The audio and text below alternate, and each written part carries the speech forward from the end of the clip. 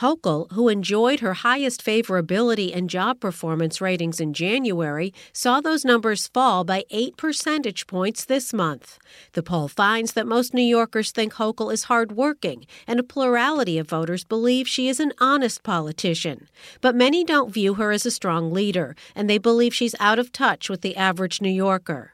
Siena pollster Steve Greenberg says the governor lost ground among some core voting blocs, ones that Democrats need to be competitive in this year's congressional races. Interestingly, her drop was largely among Democrats and among downstate suburban voters.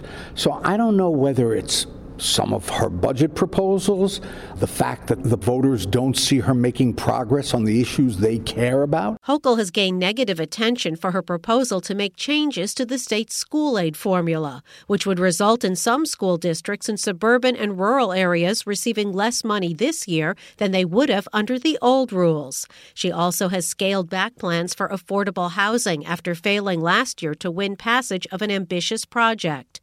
Greenberg says Hochul's numbers might have also taken a hit from the hotly contested congressional race to replace George Santos. The downstate airwaves, TV, radio were filled with commercials. Certainly crime and the influx of migrants into New York were major issues in that campaign. So maybe that had an effect on her numbers. The state's Conservative Party was quick to pounce on the poll numbers. In a statement, party chair Jerry Kassar said that New Yorkers have had it with the precipitous decline in quality of life under Governor Hochul and the one-party Democratic rule of the New York State legislature.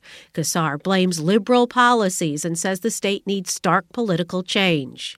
The poll also asked about this year's presidential contest. It found anemic support for both frontrunners, Democratic President Joe Biden and Republican former President Donald Trump. In a head-to-head matchup, Biden leads Trump 48% to 36% in blue New York, but both have lackluster favorability ratings.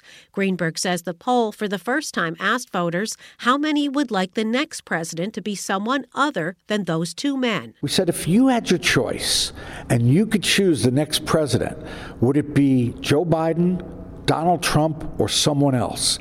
And a plurality of New York voters said, please, give me a president not named Trump or Biden. The poll found only 7% think both Biden and Trump are physically and mentally fit to serve a 4-year term. The poll also asked about a 4-way race, including independent candidates Cornel West and Robert F. Kennedy Jr.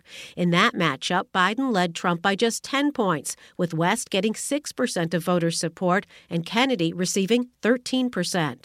In Albany, I'm Karen DeWitt for the New York Public News Network.